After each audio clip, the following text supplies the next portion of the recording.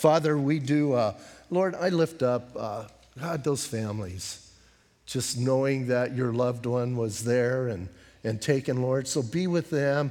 Lord, just be with those families, encourage them, strengthen them. I pray that strong believers would surround them.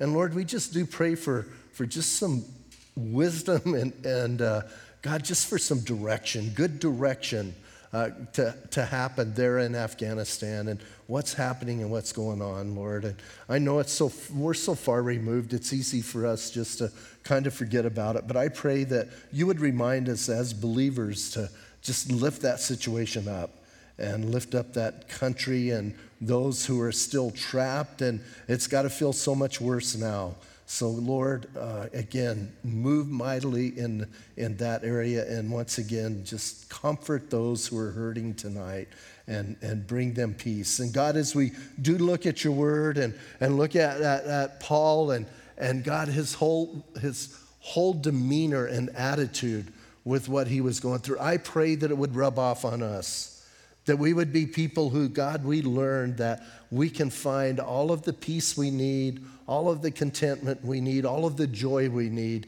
in a relationship with you. So bless this time. Give us ears to hear, God, and that we would be encouraged, Lord, as we open up your word. And we ask these things in Jesus' name. Amen. Hey, we're going to finish up Philippians tonight, kind of coming to the end, and Paul's getting ready to wrap this up with these guys. But I want to remind us, remember where he's at. He's sitting in a skanky cell, well, probably maybe a rented house by now, which everybody says, oh, he was in a rented house. Oh, whoopee, you're still chained to a soldier and stuff. And here's the thing that I don't think we realize, you're also responsible to take care of yourself. And so you're chained to somebody. How are you going to earn money to get food and do that? So think about his situation and what's going on with him, and then what he writes. As we've been studying these letters, the prison epistles, Ephesians and Philippians, we're going to look at Colossians next, start that next week, and then get into Philemon. And look at his attitude in the midst of, I think, a horrible, difficult circumstance. And he rarely brings it up. He's brought it up a little bit when he talked about, the guys he's chained to is all he said. But he's not like, I think most of us, maybe you guys are stronger than me. I would be whining like a mashed cat. I would be like, come on, guys, come and get me out of here. What's the matter with you? And Paul is just like encouraging and just like telling the church at Philippi how great they are.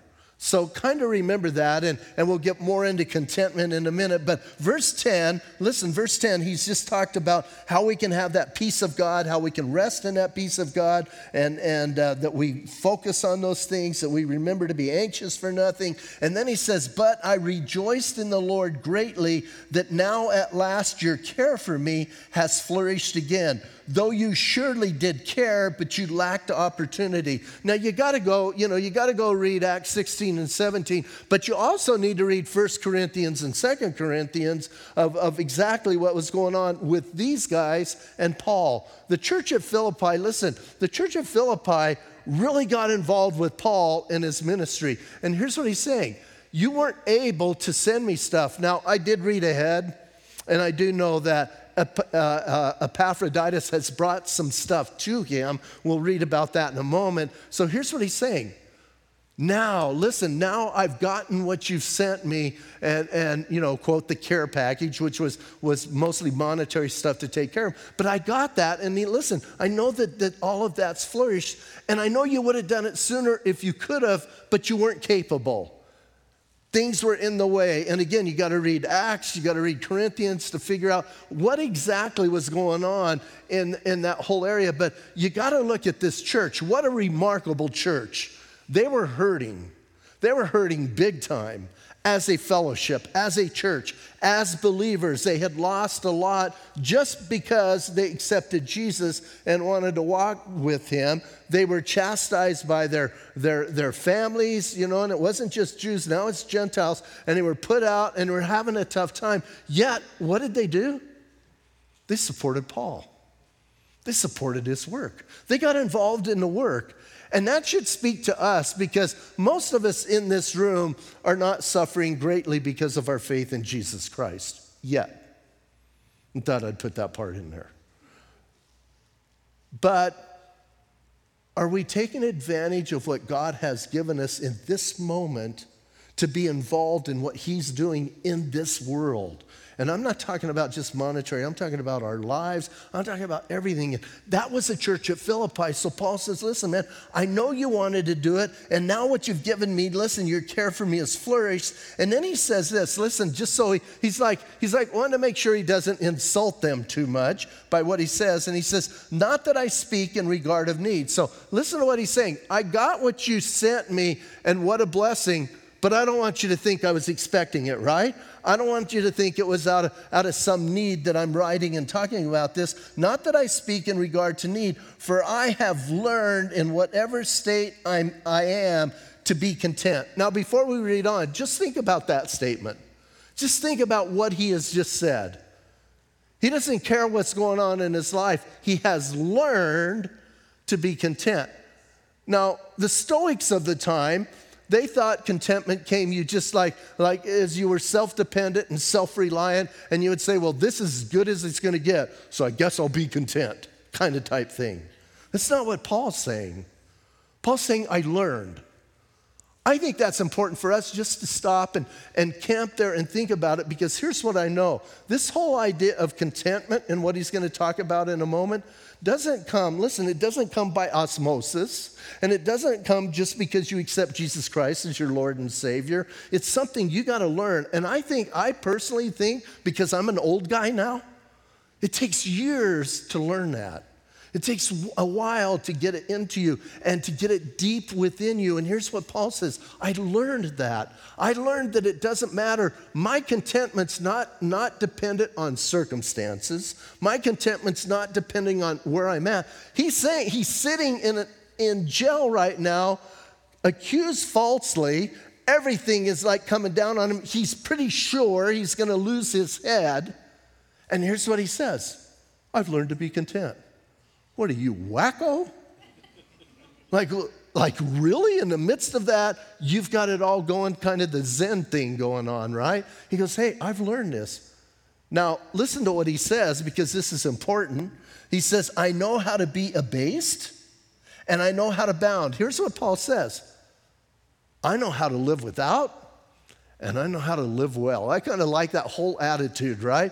Because here's what I think. A lot of us, if we're really honest, a lot of us do better when we're abasing, so to speak, when we're hurting, when it's difficult, because that's when we draw close to the Lord, right? We're like, oh, help Jesus, right? Because that's all we got.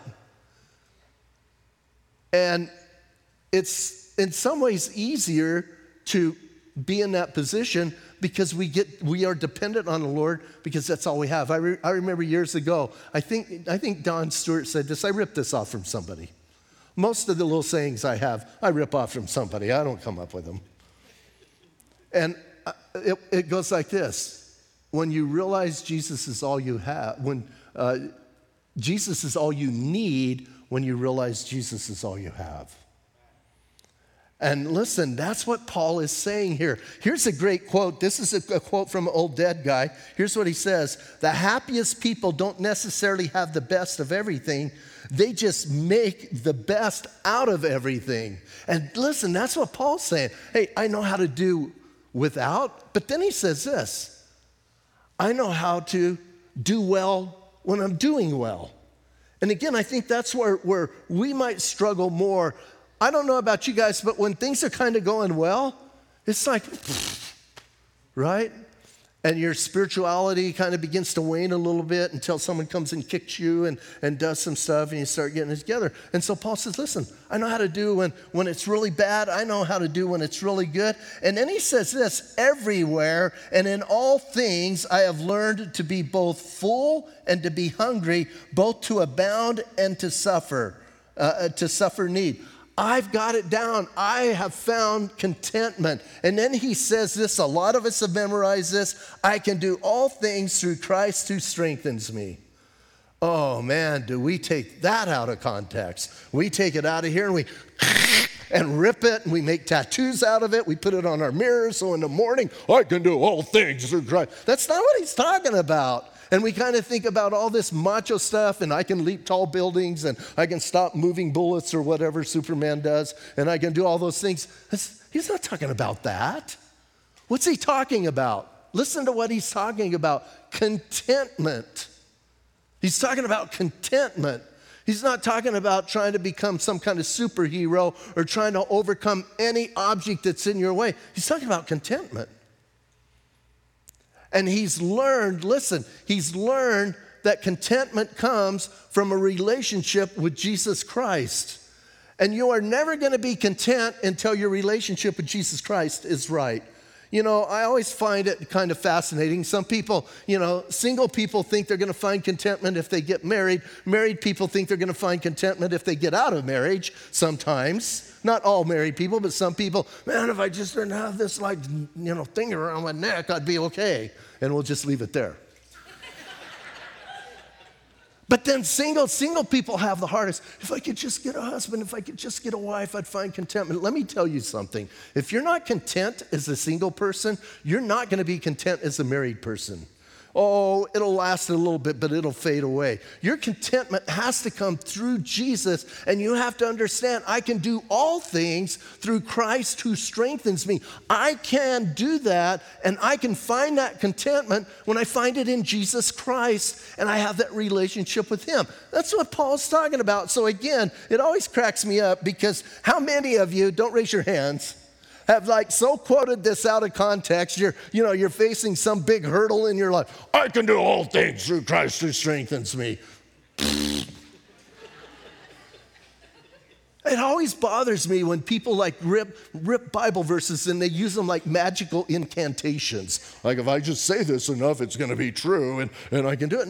No, he's talking about maintaining that dynamic relationship with Jesus Christ in the midst of any circumstance and every circumstance. And here's what I found with old age. Life happens. And it's not all beautiful. It gets sticky, it gets messy, it gets ugly, it gets hard.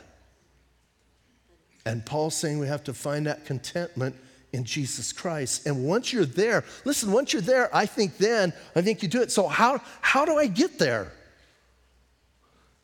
Well, didn't he tell us, be anxious for nothing, but in everything? Didn't we just read that? Through prayer, not just now, last week, right? Through prayer and supplication, present your requests to God. Didn't he tell us, listen, finally, brethren, whatever things are true, whatever things are noble, whatever things are just, whatever things are pure, whatever things are lovely, whatever things are of good report, if there's any virtue and if anything praiseworthy, meditate on these things. How am I going to find that contentment? By reading my word, by fellowshipping with Jesus, by having that quiet time, we call it. I like to call it fellowshipping with him and fellowshipping with one another. Then we're going to be there. Then we're going to be like Paul, and we're going to be chained to some funky, nasty smelling soldier who's not going to let us go, and we can say, I'm good. And you're going to be okay. But if your contentment's not in Jesus, you can be changed to the best smelling thing next to you, and you're still going to be uptight, right? So he says, listen, man, this is what's going on. Now, having said that, I think as Paul's writing this, I kind of get a picture I get a picture, my mind's weird. I get a picture, he's in this rented house, it's not good, he's chained to this funky soldier, right? And so I'm sure if he was right-handed, he said, chain my left hand because I got a right? And I look at him and he's got a little table going in my mind, I don't know if it's true, and he's writing this out, and he just wrote this and he goes, oh, that might come across a little harsh. I better lighten up. And so he doesn't have an eraser, so he can erase it. So he goes, I know, I'll just keep going, right? Do you ever do that? Do you ever say something and go, whoa, that ain't, and then instead of just stopping, we just keep on talking. And sometimes it's good, sometimes it's not, right? So listen to what he does. He's thinking, I wonder if that came across harsh. Verse 14, nevertheless, I love that, right? Nevertheless, that's like saying but, only in a polite way. Right? Did your parents ever say, like my mom used to always say, don't butt me. So I do this. Nevertheless, right? So nevertheless, you have done well that you shared in my distress. Here's what he's saying. I don't want these guys to think like I'm not appreciating what they've done by saying, hey, I know how to do with a lot and I know how to do without. I can do all things through Christ who strengthens me. It's like I don't want to like crush them because these guys gave out of their poverty. They're like that widow who gave the last bit she had. They gave out of their poverty to help Paul to keep him going. So he says, listen, nevertheless, you have done well that you have shared in my distress. Now you Philippians know also that in the beginning of the gospel, when I departed from Macedonia, no church shared with me concerning giving and receiving, but only you. Here's what he's saying, man. I took off and I left there. And out of all the churches, Philippi was faithful. Now I wonder why that church, why were those guys bent that direction? And some of you are thinking I'm going to give you a brilliant answer. I'm not. Don't you get a little curious? And again, go back and read what he says in 2 Corinthians, and as he begins to talk about this church.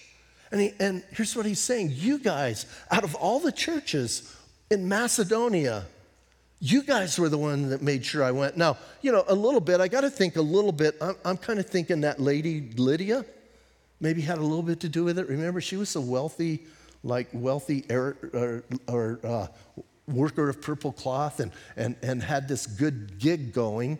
Maybe she was part of it, but how long could that last? And he's saying, you guys made sure. Have you ever thought about you can be involved in the gospel going around the world? You just got to kind of give of yourself a little bit. Just listen, you don't necessarily even have to go. You have to give of yourself. You can pray. You can give financially. You can do emails now. You can do text.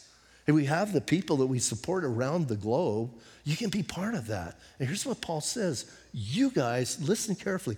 You guys were instrumental in getting the gospel out. And they never left Philippi. That's kind of interesting, isn't it? And then he says this, listen, he says, for even in Thessalonica you sent aid once and again for my necessities. It's interesting, we're studying the book of Thessalonians on the weekend, right? A couple of you nod your head like you come on the weekend. So we're studying that on the weekend, and here's what he's saying. Even when I was in Thessalonica, you guys, and he wasn't there that long. This is like a little mind-boggling to me.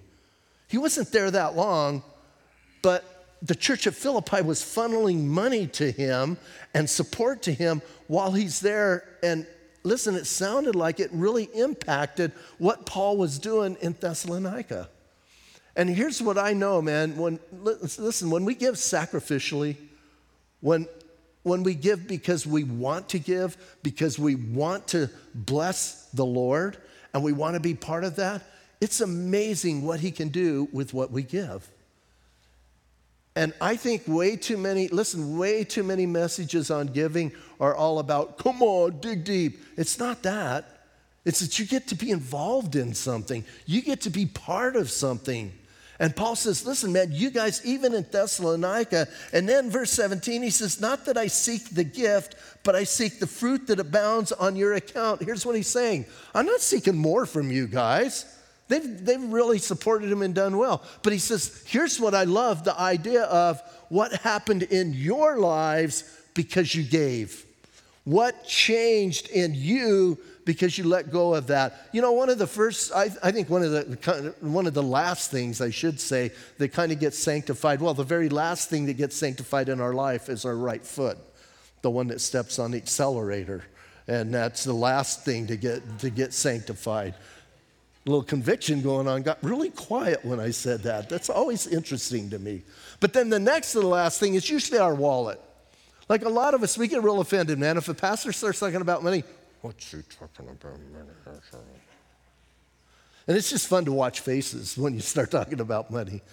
But I know for me, when I really let go of stuff, you get saved, and you kind of walk with the Lord, and maybe some people say stuff, and maybe even, listen, maybe even you work up a thing where you're giving, but your heart's not in it. Do you know what I'm talking about? And when you finally let go, you finally just, and you let it go, it is amazing what the Lord shows you and what really begins to happen in your heart, greater than even, I think, the people you're reaching. And it begins to transform your life and change your life. And so Paul says, listen, man, you guys are part of this. You guys made sure that the church in Thessalonica got to hear the gospel because you made sure I was taken care of, and you made sure that was going on. And you were the only church in Macedonia that was doing that. And again, in Corinthians, he says, you guys gave out of your poverty. You gave out of what you didn't have so I could continue on. That's amazing when you think about it. It always bothers me. Now, another thing, I'll kind of flip this. Sometimes it bothers me. I've been on a mission field, and churches on the mission field sometimes never take offerings from the people that they're ministering to because they're going, oh, they're all so poor, and we're depending on the American, church to support us on that too. Hey, giving is giving, period. And just because you don't have a lot doesn't mean you don't give. So, again, Paul's saying, look at what happened to you guys. I love that. And he goes, hey, I'm not trying to seek from you. I'm trying to make sure that your fruit abounds. And the more we hang on to stuff, I think especially material stuff, the worser we are. And it's hard to let go of that stuff, isn't it? I remember one time I was teaching and I was talking about everything we have is going to burn. And you kind of know that, don't you? And some of it's going to burn a lot quicker right now, it's seeming like. But anyway, so it's all going to burn. And then I was with somebody, and this is like hilarious. They kind of had a new car, and we went to some place, and someone went and door dinged them. I looked at them and said, that was their reaction. And I went, it's going to burn.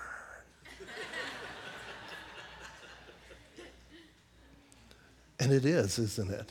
And when we let go of those things, you know how freeing that is? And that's what Paul's talking about. Listen, you guys abound. And then he says this, indeed, verse 18, indeed, I have all and abound. I am full, having received from Epaphroditus the things sent from you, a sweet-smelling aroma, an acceptable sacrifice, well-pleasing to God. Do you hear what he just said? He's in prison. He's in jail. And here's what he says. I have everything I need. I don't need anything. I'm abounding. How do you abound in jail? Right? How do you abound when you're chained to some soldier and you can't do what you need to do and you can't do what you were called to do? Obviously, he's doing it through the pen. But listen, man, I look at this and I go, seriously? You're going to write to them and say you're abounding? And here's what he's saying, because of your gift, because of your generosity, I have everything I need. I'm getting the food I need. I'm getting the help I need. I'm getting the clothes I need. Why? Not because I'm able to work, but because you guys are sacrificially making sure that I'm taken care of. And Epaphroditus showed up. Now, I do know from research that Epaphroditus took a gift to Paul, and then he took this letter back to the church at Philippi, and they read this, and he kind of probably is just standing there with a big grin on his face. But he says, man, listen, everything was good. And then he says this, think of this. And he says, the things sent from you, a sweet-smelling aroma, an acceptable sacrifice, well-pleasing to God. When we read in Exodus and Leviticus, the fun books, right? Numbers, Deuteronomy, and we read about those sacrifices, and God says it's a sweet-smelling aroma. And a friend of mine once said, well, I kind of get that because when I was living in Bisbee, he lived up above us. And he said, when you barbecue, I smell your barbecue, and it's pretty sweet smelling. And I said, but if I burned it all the way, would it be sweet smelling? Right? Because he's trying to give God a break here, right? We got to fix things for God because he's talking about burnt meat smelling sweet. It's not the stuff. And I don't really think God has nostrils and starts, oh, that smells good. But I think he does get a sweet-smelling aroma. when we do something sacrificially. When we worship, listen, when we offer a sacrifice of praise, it's a sweet-smelling aroma to God. And here's what he's telling that church in Philippi. Man, your generosity, let's just put it this way, blessed God. Hey, it definitely blessed Paul, but it blessed God. Do you ever think of that? That you and I have an opportunity by faith to do stuff to bless God, and some of you are going, that sounds a little heretical. I don't think it's heretical. We bless him. God is well pleased. I love the way Paul writes this. Listen, it was well pleasing to God. Have you ever thought that some little thing that you do is well pleasing to the one who created everything, the king of the universe, the one who controls everything? And he looks and goes, here's what I think he says, that was sweet. Yeah, and so listen, man, that's what happens. Now, Paul's not done, and then he says this. Here's another verse, man. You know, Philippians is full of verses taken out of context. Verse 19, and my God shall supply all your need according to his riches in glory by Christ Jesus. How many people quote that trying to get a whole bunch of material stuff? Right? Listen, he's not promising health and wealth. God never promises that. And people will quote this, well, you know, my God will supply all you got to do, and it's especially the evangelists, right? All you got to do is dig a little bit deeper, just a little bit deeper. Come on, just write that check. Empty that bank account. Give it all to me, and God will give it back to you. Pressed down, right? Didn't Jesus say press down tenfold? And right here, God will give to you, supply all of your needs, they usually say, according to his riches and glory in Christ Jesus. You know how rich Jesus is? Just give. That's not what he's talking about. Number one, I find it interesting, the King James and the New King James use the singular, my God will supply your need. The other translations say needs. I kind of like the idea of singular. What is our greatest need? Think about it. What is our need? Not our needs. What is our need? Salvation, isn't it? Some of you, this is not a trick question. Some of you going, I'm not going to answer him. Our greatest need is salvation, to be with Jesus Christ. And my God will supply that. How? Through all of his riches, through everything he possesses in Jesus. Why? Because Jesus died on a cross for me. And listen, when I get a hold of that, listen, salvation is my greatest need, and my God is going to supply that according to his riches, the riches and glory by Christ Jesus. Yes. And I do think God will take care of us. I don't think he's going to make us rich. You know, my favorite story is after I got saved, and I've been saved a while, and I finally let go of stuff. I finally decided to let go of stuff.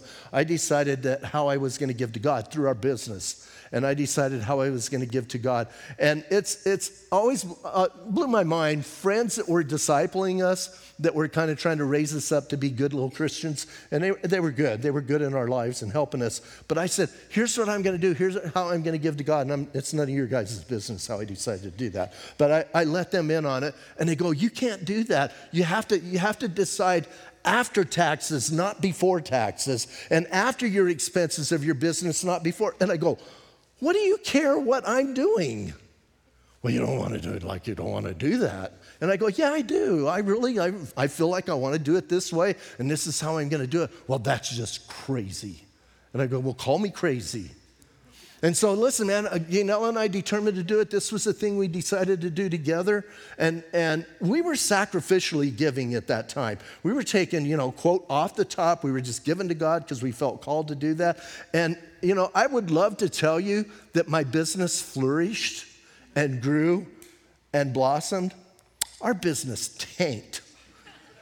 Now, listen, people always go, Pat, why do you tell that story? People will quit giving. Well, if you're giving to get, you need to quit giving anyway because you're giving for the wrong motive. And God's not broke. Like God's not in heaven going, man, I hope they give that last dollar. Why did our business tank? I can tell you why.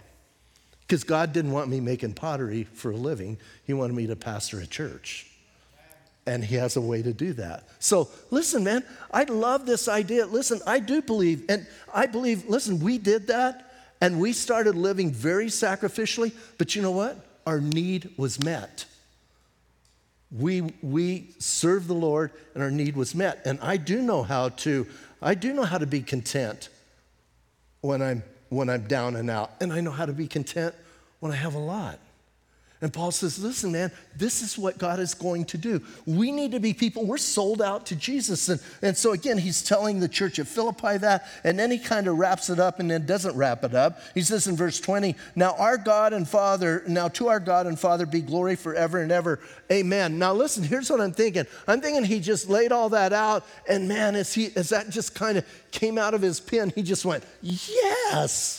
This is it. This is what we need to understand. This is what we need to get a hold of. We need to get a hold of the idea that if we're generous with God, God is going to be generous with us, not necessarily materially, not necessarily with health, but with relationship. Hey, if you're a stingy gut, did you ever call people that when you're growing up? Hey, you stingy gut. I don't know if that's a term. Sorry. Some of you are like really offended. That's what we used to tell people, man, when you stingy gut, why are you keeping that? Come on, give me half your sandwich. So, you didn't do that at school? Oh, that was a Bisbee thing, I guess. So, man, we used to do that. And listen, here's what I know. If you're a stingy gut with God, you're not going to be really, listen, not blessed materially, but spiritually. Spiritually, you're not going to be blessed. That whole sowing and reaping thing is a real thing.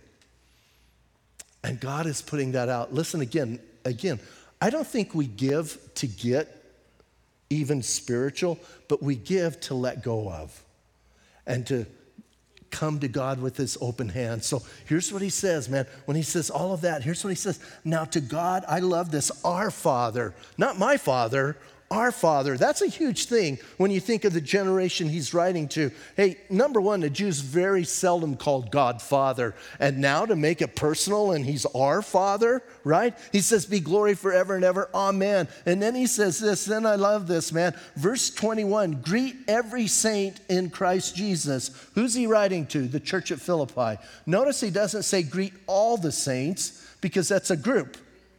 Greet every saint.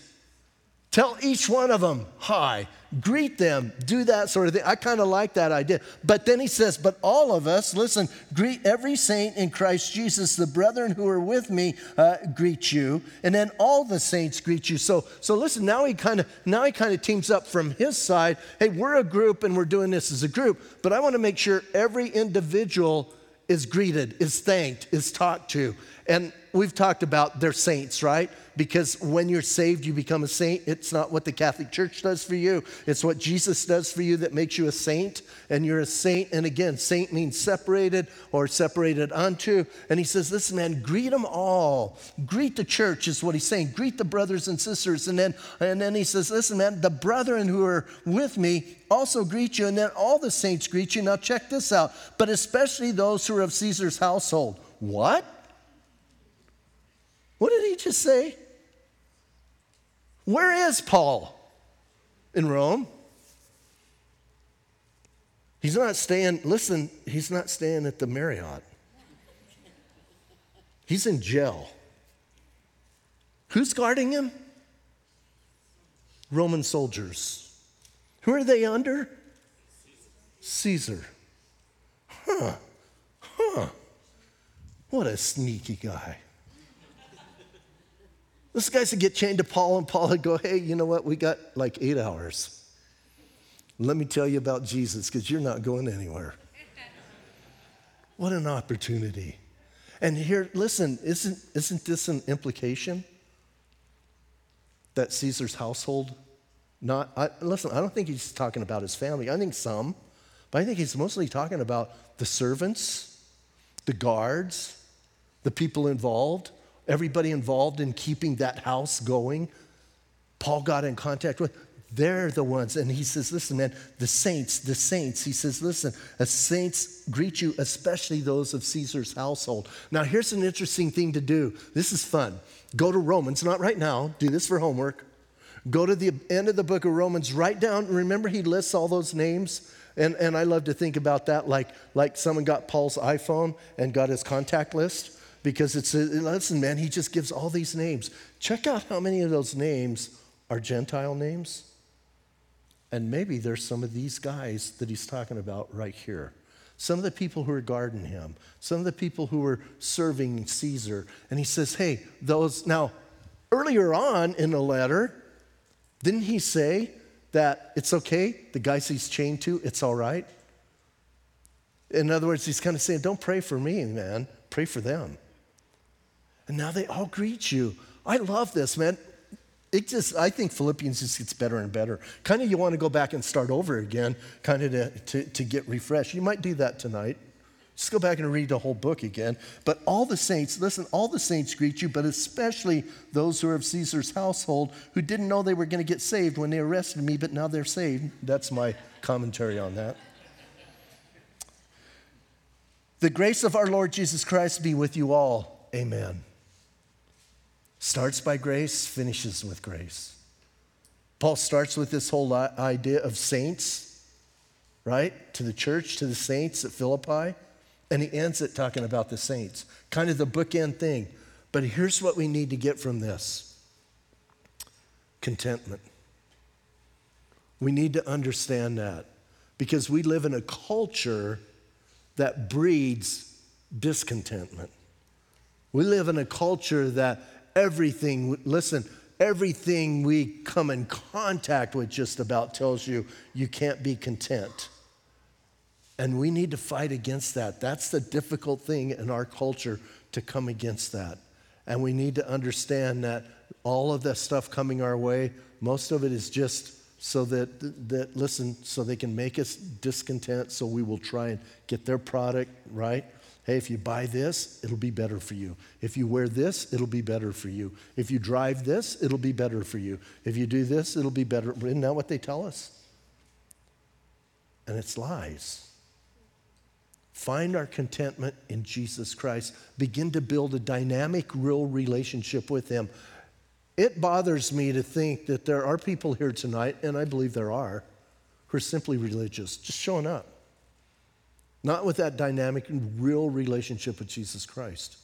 Because when you have that real relationship, you do find that contentment. And for some of us, it takes longer than others, but there is that contentment in him. But if you're just religious, now you just wasted an hour. And you're going to go out of here, still being religious, but you're not going to be content. Not going to find that. And Paul says, listen, man, trust Jesus no matter what. It's easy to say, but sometimes it's hard to do. And I think it's hard when the world really throws us a major curveball that we never thought we were going to have to walk through. But I also think it's hard when the world gives us such abundance that we begin to rely on that. Don't be self-reliant, be Jesus-reliant. Another good tattoo, if you're looking for one. Well, I got one coming up too, man. I'm designing one. It's going to be really good. But, right, don't be self-reliant, be Jesus-reliant. Someone go get that. Get that done, show it to me. Let me see what that looks like. Let's all stand up and pray.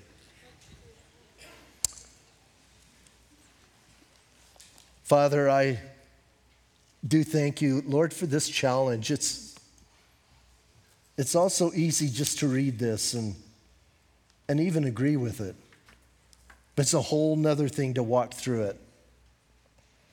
And I pray, God, I pray for myself, I pray for my brothers and sisters, that this wouldn't just be a couple verses that are easy to memorize, a couple verses that we just throw out as little incantations, but Lord, that would be a reality in our life. God, that we would know that the things we face, the struggles and the difficulties, the hard things, the easy things, that Lord, that we can know that we can get through those things. with the power that you've given us. That we can have that contented life with the power of Jesus Christ. That we would know that, God, your grace is sufficient for everything we need. So draw us close to you. Don't let us just use your word as some kind of magical things, but let your word go deep in our hearts, be glorified in our lives. And God, we want to draw near to you. And I'm going to ask you to stay in an attitude of prayer for a couple more moments. And if you are here tonight and you've never asked Jesus to come into your life, you've never asked him to forgive your sins, to change you and begin to direct you, tonight is the night of salvation. Right now is the time to do that. You've heard this message, you know where contentment comes from, and you're not going to just whip it up on your own. You're going to have to learn to trust him. So if I'm talking to you, and right now if your hands are a little bit sweaty, palms are a little sweaty, and you're kind of like, oh, then I think God's talking to you. And if you want that relationship, if you want to be forgiven for your sins, and you want a relationship with God, then I'm going to lead you in a prayer. And basically the prayer is going to be that you're going to confess to God that you're a sinner. You're going to let him know that you know you're a sinner. God already knows, but you need to come to that realization in your life that you've sinned against a holy God. And then you're going to ask him to forgive you. Because where you're standing right now, you need forgiveness. The bad news is your sin cost you your relationship with God, cost you any kind of closeness with him. As a matter of fact, it cost you death, is what the Bible says, declares that separation from God. That's the bad news. The good news is Jesus went to the cross, died on the cross physically, and also had that separation from God for you, and he paid everything you owe, all the eternity that you owe. He paid it in full, and now he holds to you tonight this receipt that says, hey, it's paid in full, it's taken care of. All you have to do is take that, and by that, call on his name. Say this prayer with me. So you can say it out loud, you can say it silently. If you're backslidden, say this prayer tonight. Man, just come home, come back to Jesus. If you're watching online and God spoke to your heart, you can say it right where you're at, right in whatever building, wherever you're at, you can say that prayer. You don't have to be in here. Jesus, tonight I confess to you that I am a sinner.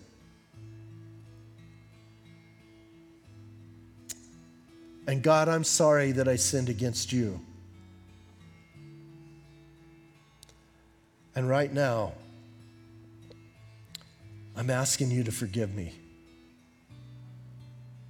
Jesus, thank you for dying for my sin. Thank you tonight for your forgiveness. And Jesus, I want you to come into my heart and change me. I want you to come into my life and guide me. I'm asking you tonight to be my Lord and my Savior.